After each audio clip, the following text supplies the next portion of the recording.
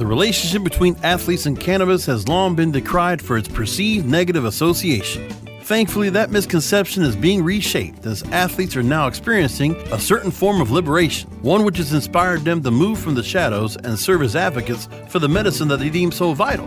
These stories are worthy of greater attention and will serve to help augment the discourse around medicinal cannabis. The cannabis culture in sport deserves to be celebrated, not maligned. And these conversations will move us in that direction. Welcome to Winning with Cannabis with your host, Bill Bronner. Good afternoon, everyone. Welcome to episode 5 of Winning with Cannabis. I'm excited to bring a guest of mine on, someone whose name and story might be familiar to some, but perhaps not to all. And his name is Ross Rebagliati. Did I pronounce that correct, Ross? Pretty close. We say Rebagliati, but I get a bunch of different versions. I'm sure a last name like that is certainly open to interpretation. At any rate, excited to have you on the show and excited to chat with you and share your story, which is a compelling one and one that I think has plenty of ups and downs, but by far and away more ups and downs. And I look forward to kind of reflecting upon kind of that kind of narrative arc with our guests. So. As we were talking about slightly before here, about your youth growing up on the slopes of Whistler, if I remember correctly, you actually gravitated to skiing prior to snowboarding, right? Yeah, well, there wasn't a choice at the time. Skiing was, the only thing. I started skiing in the late 70s, probably, and didn't discover snowboarding until 87. And still in Canada, especially in British Columbia, well, not especially, just in Canada, there was no snowboarding allowed then. So, yeah, we still fell in love with it anyways. It was kind of like skateboarding in the winter, and, we were big. I was a big skateboarder and had ramps, skated ramp and bowls. And, but of course, in BC, we get snow in the winter and skateboarding kind of goes away for a while.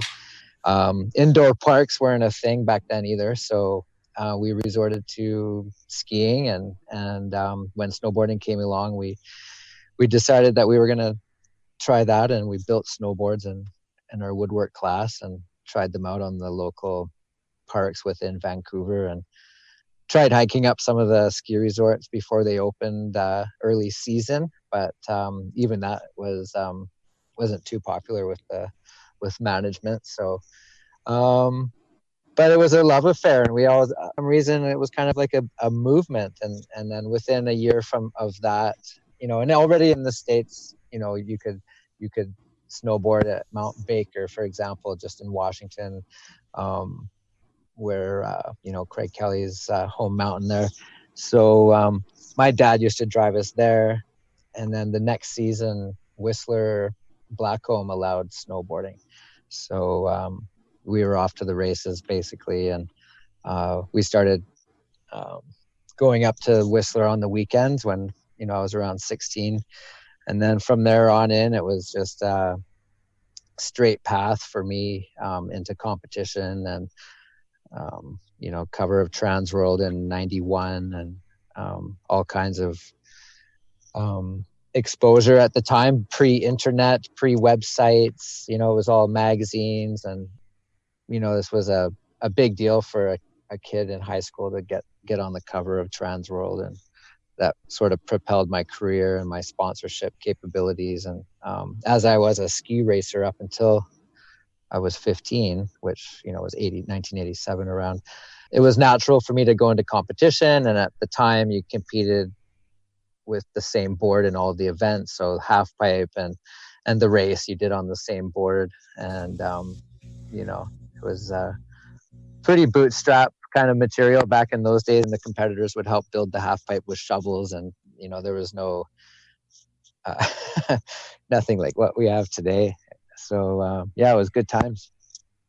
I imagine your parents were quite overjoyed that your passion had translated into something successful and something that they could kind of buy into. And you kind of, I'm sure, legitimize the sport of snowboarding for them and obviously for so many others, because at that time, as we were talking about before, it was, kind of a fringe type sport, one that was, conveniently looked upon that those that were too ignorant to fully understand it or accept it. So, congrats to you for being such a transformative figure, you and so many that helped to turn the page. Obviously, it took, I think, significantly more time for the sport of snowboarding to be universally embraced. But you certainly were there on kind of the cutting edge early on, which is really great.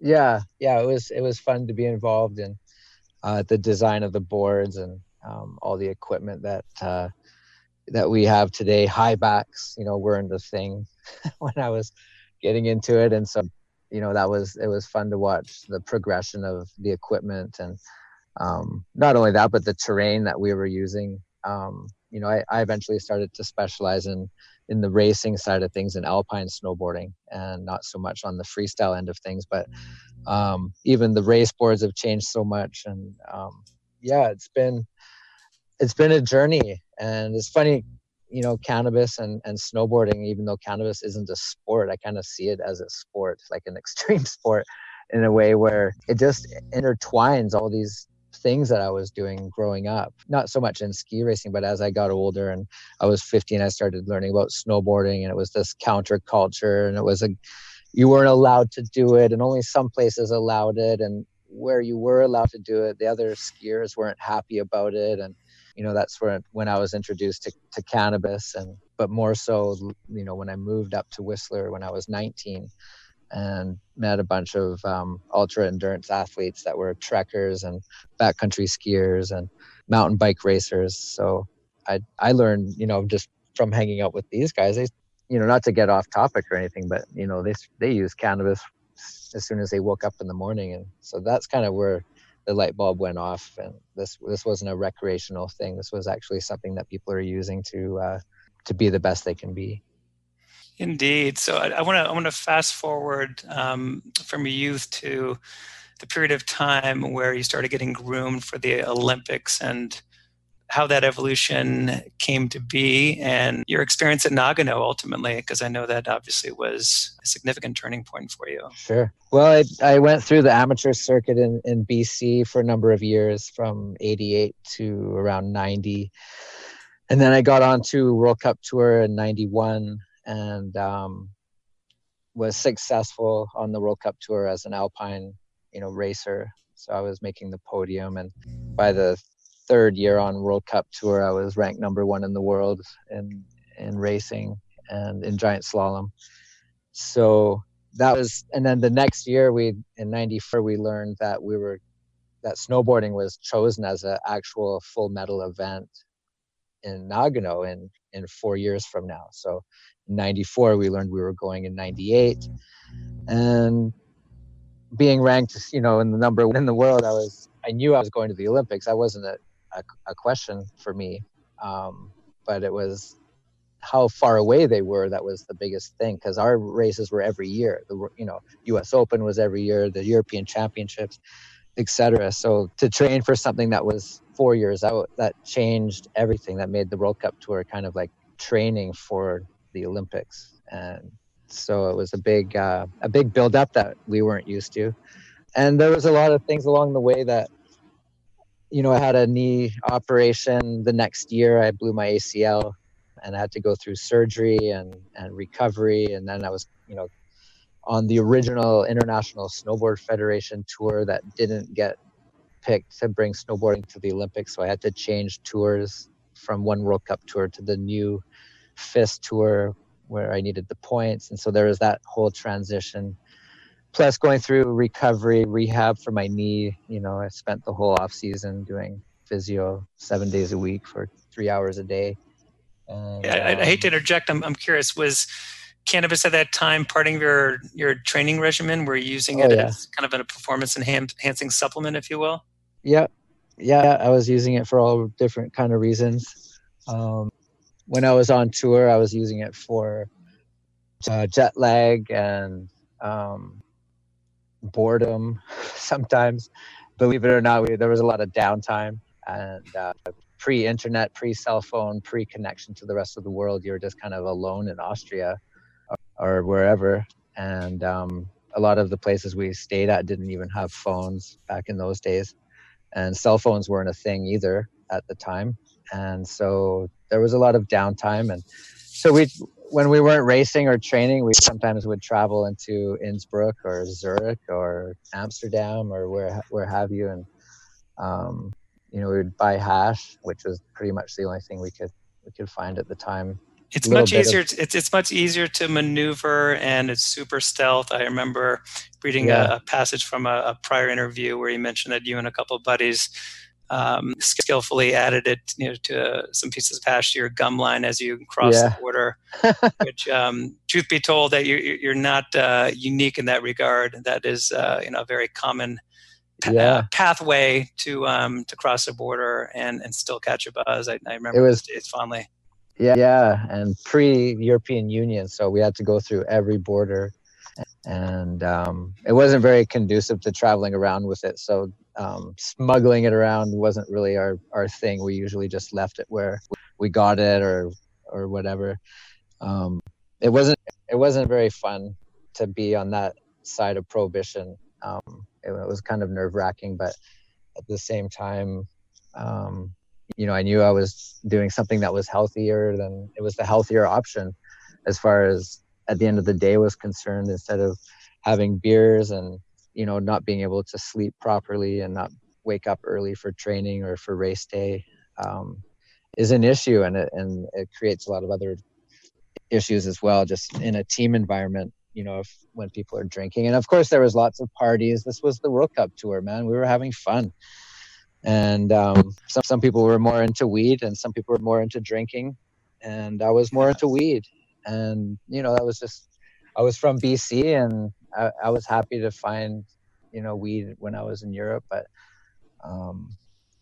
Ross, I hate to interrupt prematurely, but we have to cut to a break and highlight some of our sponsors, and then we'll pick up where we left off when we return and talk about this culmination in your life that I referred to earlier regarding your gold medal and what ensued thereafter, and how you prospered and prevailed from it all. So we'll go to break. Our advertisers are winners. Please check them out during this brief timeout. Doc Rob, the concierge for better living.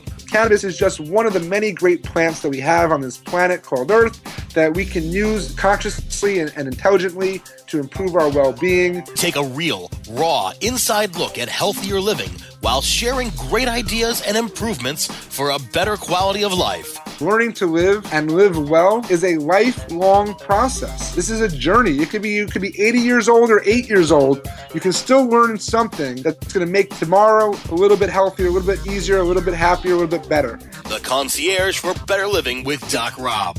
Only on CannabisRadio.com.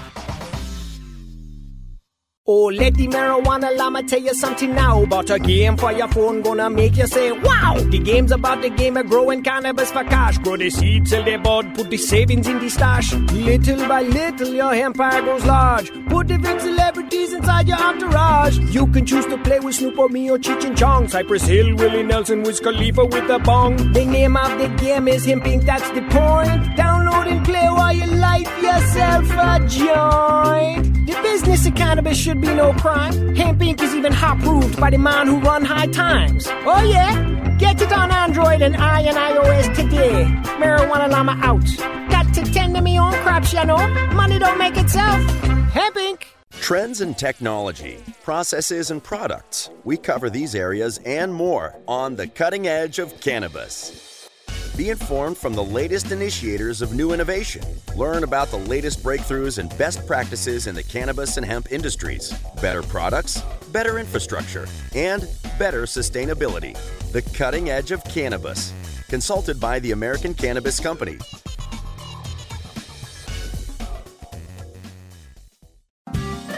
We're back on the field of play with more Winning with Cannabis, only on CannabisRadio.com. All right, welcome back. Again, I'm joined by my lovely guest, Ross Regbligati, Yep. Ross has mentioned before was certainly was a history-setting individual in that he accomplished something that up to the point had never been accomplished. That was obtaining the first Olympic gold medal in men's snowboarding 20 years ago. Quite a triumph. And where we're at previously in the conversation, you were talking about the rigors of travel, and were leading us down the path towards your Olympic experience and the good and the bad. I remember there were 36 hours of hell, as I think you had illustrated previously in another interview. And let's get into that. Let's talk about the experience itself, and then highlight what came in its aftermath. So I had my winning run, and we did the drug test at the bottom in the finish line. And that night was the award ceremonies, and we celebrated at the hotel. It was all good. For me, a big dream come true. And the next morning we were chilling in our room, and there was a bunch of other athletes / friends hanging around.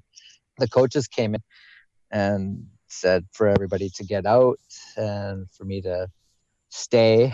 It was pretty solemn moment where they told me I should even sit down maybe, and that I had somehow tested positive for something, and they didn't know what it was, and to gather up all my sons that I was taking and put them in a bag, and I was going to have to take a shuttle down from Nagano or from the ski resort Shigakogen down to Nagano. So I told them right there that there was nothing that it could possibly be. There's no steroids or anything like that, but it's probably weed, because I come from a pretty weed rich environment in Whistler, and I was just there, and there was people smoking weed all around me. So anyways, we got down to Nagano, where I was met with and by the way, I took the shuttle bus by myself for a 2-hour drive to lose my medal, which was not a fun drive. It sounds like a very depressing journey. Yeah, I was pretty aware of the situation. Like, this, it's not like I found out later they were taking my medal away. They told me that this is serious, and so it was a pretty solemn drive down there, and I was met by the what 1998 version of paparazzi was at the time, and pre-internet pictures and cameras and and newspapers, and it was just a different animal back in those days. But anyways, it was real, that's for sure. And I was getting pushed around and shoved around by the photographers, and we appealed over the next couple of days, couple of times, 2-3 times. I explained that I had stopped using cannabis back in April, but that I'd been exposed to, my environment in Whistler, where there was a lot of secondhand smoke, and I didn't realize I could test positive for that. I did my drug tests and nothing came back, and nothing changed for me, so it was a big surprise. But they didn't buy into it. It was too bad. It's not the first time an athlete has tested positive for cannabis and won a gold medal, but for me it was the first time that it got exposed. And so that was that's my story. And the aftermath, losing the appeals, I ended up in the jail in Nagano, and they were pressing charges against me for importing a controlled substance into Japan, even though it was just in my body and in my blood. Did you have representation? Because it seems like a completely groundless assertion. That's just nothing but conjecture on their end. I mean, did you have anyone from the U.S. Olympic snowboarding team that was there to defend you and to kind of counter the arguments, or were you literally? Yeah, I mean, I was represented, I had representation, but in Japan, they have their own laws, and they can do what they want, and who knows what success or not they would have had. But as a 26-year-old kid, this wasn't something that I was taking lightly. It was quite shocking to me to be there, and for this to all be unraveled. Not only do I lose my medal, and I'm disgraced kind of in the eyes of the world and prohibition, but now I'm actually in jail. That even happened to athletes that get busted for steroids. the drug tests that I had done in Canada before I came to Nagano for the Olympics all got released for some reason, and that I had tested positive for cannabis in all of my drug tests. So now I'm really looking bad. And how come no one told me I was testing positive for cannabis when I could lose a gold medal? Like, why are you even testing in the first place? If, you know, you're going to let me get all the way and then take it away then. I went to go meet the lawyer, the court of arbitration, because after you lose your appeals, then you go to the court of arbitration. And so I met with there was 5 lawyers who were appointed by the International Olympic Committee. And I went into this room and spoke with them, and they said, look, things are looking good for you, bud. Weed's not even on the list of banned substances. And then, you know, they had to go back and then between meeting with them, that's when I had gone to jail. So I was in the jail when this was being deliberated on. So I had a hope that things were going to be good, but I was still in jail for something different, right? For importing a controlled substance, which had nothing to do with the Olympics at that point. I find that just imaginable that you would have to suffer such turmoil when it wasn't even a banned substance. I feel like that was so mismanaged. And I mean, that's their holy grail. Did that leave a huge black eye on the IOC? Yeah. Well, did that leave a black eye on the IOC? Yeah. I would imagine. I mean, also, my medal is the only medal in history that's ever been given back. You know, I'd imagine that that's a black eye for them. It doesn't look good for them. You know, they definitely, you know, and I'm paying the price. You know, I paid the price for that, for being exposed as a cannabis user. And as an athlete, no less, and as a role model, no less, being an Olympic champion, where I couldn't get the same opportunities afterwards. And I'm not crying out, you know, a river here. I'm just saying, like, you know, prohibition was part of my life, and it affected me, and it affected other people as well, negatively. So, you know, I decided to, you know, be the candidate to carry the torch, cannabis users, and to fight against prohibition, and that's what I did. I applaud you for rising above it all, but you were sullied unnecessarily. And I know we don't even know each other, but it really gets under my skin to know that this was completely preventable. And you ended up, you know, for many years having to just grapple with, you know, many different harsh realities that should never have been in your path. It should have been a much smoother path, which makes your story in terms of prevailing above it all so much more inspiring. The fact that there was struggle throughout, and that, you know, your resilience, you know, speaks very loudly about who you are as an individual, Ross. It really does. Thank you. Appreciate that. Yeah, it's been a long road. It's ongoing too, you know. Yeah. Oh, true. We're not out of the dark yet. Life deals you plenty of curveballs. So we have one more break to take, and then we will re-engage here shortly before we get a word from our sponsors. So yes, sit tight. We'll be back in a few minutes. Our advertisers are winners. Please check them out during this brief timeout.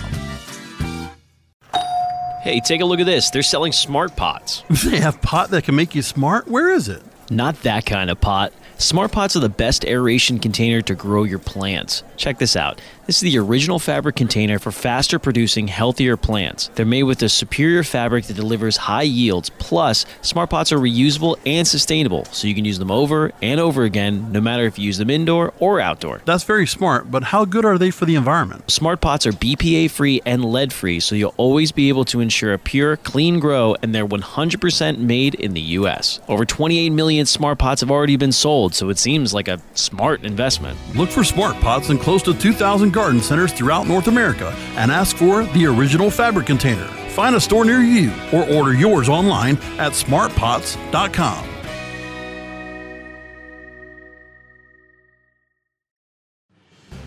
The cannabis industry is evolving at a radical pace, progressing toward the green peak. Each week, join Richard Zwicky, a cannabis visionary and entrepreneur, as he interviews experts from around the globe to discuss updates and evolutions in the world of cannabis. The Green Peak with Richard Zwicky.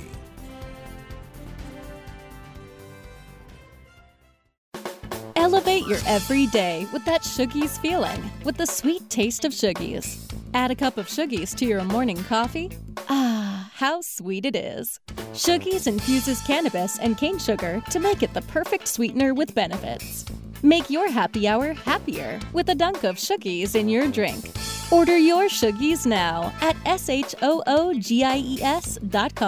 or find it in dispensaries throughout California. Whenever you crave a little sweet, pick up Shoogies, the sweet, sweet take-anywhere treat. We're back on the field of play with more Winning with Cannabis, only on CannabisRadio.com. All right, greetings to Winning with Cannabis.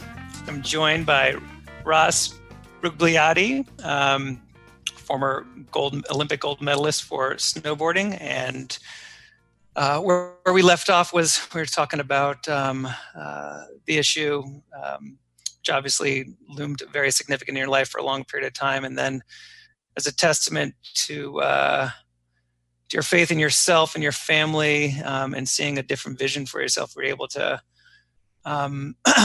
navigate throughout, various obstacles in your path and ultimately end up where we're at now, where it seems like that's a relic of history. It's one that I guess obviously is unforgettable. But over the last, 20 plus years, you've been able to write a new script, and really interesting one. So I'd love for you to chat a little bit about your entrepreneurial pursuits. And what I found particularly interesting was that at one point, and I'm not sure if this is still kind of residing in the forefront of your mind, but you had even had some political aspirations there in Canada. So do me a favor, and with the time that we have left, try to summarize from that point to where we are now. Oh, smokes. Okay, well, there's even a bigger story, but I'll cut to the chase. Yeah, so chronologically, before I got into the cannabis business, I had gone through some struggle as far as getting on the no-fly list and having problems traveling, back and forth from the States, and my career kind of taking a turn as far as pro snowboarding was concerned. Basically, what led me to, where I am today was not only, my cannabis use and my whole experience at the Olympics, the trials and tribulations of dealing with prohibition. I ended up, like I said before, having issues traveling and getting, turned around by the U.S., customs with my family, trying to visit my mom in California. And I was kind of getting fed up with the opportunities that were passing me by. And so I decided, this was when I was going to get involved actively and start a brand in the cannabis space. And this was 7 years ago, and I started Ross's Gold. And Ross Gold grew to a level where we even had a store open here a couple of years ago before pre-legalization. Super popular. We had a lot of interest from Leafly and the other big companies that were looming at the time in Canada. And I'm sorry to interject real fast. That development occurred in lockstep with the decriminalization of cannabis in Canada, and that it was for medical use only. So you were tapping into that particular segment of the industry. Basically, creating a brand within the medical realm, which was the first thing that was allowed about 7 years ago in Canada for medical purposes. So at the time, we didn't know what the regs were going to be. We launched our brand, Ross's Gold, and wanted to open up a coffee shop and a dispensary, and then we found out what the regs were not going to provide for that. And so we basically, got a line of glass, got bongs and pipes and things like that all across Canada for Ross Gold glass, to get the brand traction and to get, the people around me, the support of the people, the cannabis users in Canada and around the world, basically, to realize that, what I'm doing, and I'm in it to win it. This is during Prohibition. I'm putting my neck out there. Tommy Chong had just gotten out of jail for having glass right when I launched my glass. So it was saying something in those days to do that.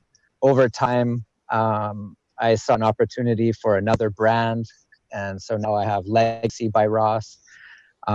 Legacy is we've got the grow equipment, the grow tents, the organic soil system. We have full granular salt nutrient system, So whether you want to grow organic with top dress organic soil, or you want to grow full salts in a different medium, or put them together, you can do that. We've got our own lights, our own, they're like Gavitas, but they're legacy lights. And the whole 9 yards, like our tent comes complete. So we've got the grow end of stuff, and the dispensaries. Legacy dispensaries are rolling out in Canada right now, and we're expecting to see a rollout in the States and in Europe. It becomes federal, and in the States and in Europe, they're moving in that direction too, with already a couple of countries on board, like Spain and Portugal.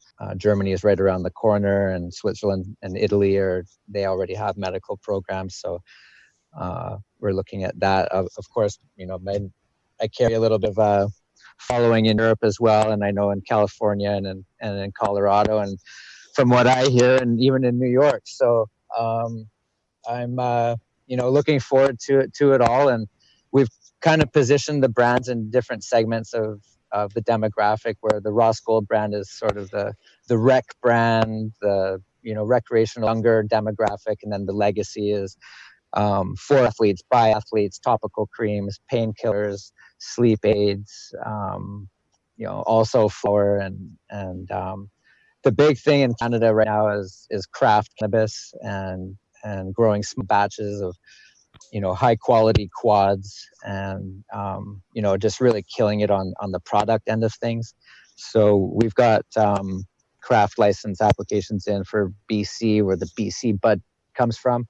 And we're in it to win it. We've got partners in all realms of the business in Canada right now, and we're starting to create affiliate programs where other high-end dispensaries that have the same philosophy as ours can be affiliate partners, and we can all kind of work together, so that if you're not in your part of your neck of the woods, and you come out to Whistler, you come out to somewhere else in Canada that you're not familiar with, you can check who's one of Ross's partners and go to their store. So we're creating a network, we're creating a family, and it's all around premier quality cannabis and high-end branding and just the lifestyle. Right now you can check out legacybyross.com. You can go to my Instagram at rossrebliati98 and see what's going on a day-to-day for me. I'm still a carpenter building houses. You can see that on my Instagram, and we're bootstrapping. Tons of brand traction. That's where we're at right now. And I think in the industry, you're starting to see, and in the States, of course, it's all branding because there's no federals really to follow. But in Canada, the branding really has not been the focus. It's been capitalization. It's been, what your market cap is, and the the speculation that's going on out there isn't going on from within the industry or the users. It's just from people outside the industry, and they're not looking at, what the people are looking at as far as brands are concerned. And so, when brands start becoming a thing, like Ford, what I'm talking about, like, we're not going to be having no name weed out there. So what we bring to the table is a story some people can get behind, a lifestyle, a healthy lifestyle, family oriented, and performance enhancing. It's the healthier choice. We're happy to get behind that message and stand behind that. Well, thank you so much for sharing your story with us today. I loved having you on the program, Ross. And I really appreciate your ability, a very steadfast ability that is, to continue from day one to kind of lead cannabis into the mainstream. And if you've done a terrific job at that, and I'm sure we'll continue to do so. So I applaud you as a torchbearer, and look forward to personally having the opportunity to meet one day. I appreciate that. Thanks a lot. Yeah. Thank you so much, Ross. And perhaps later on down the road, we'll be able to kind of re-engage. And I know we, kind of had to skim over a lot of, really kind of colorful parts of that narrative that we were getting into, just, given the time restraints, but we'll have to. Yeah, there's more to it than that. I'm sure. But thanks for sharing everything that you did bet. with our guests. It was my pleasure. Thanks, Ross. Have a good day. Okay, bye for now.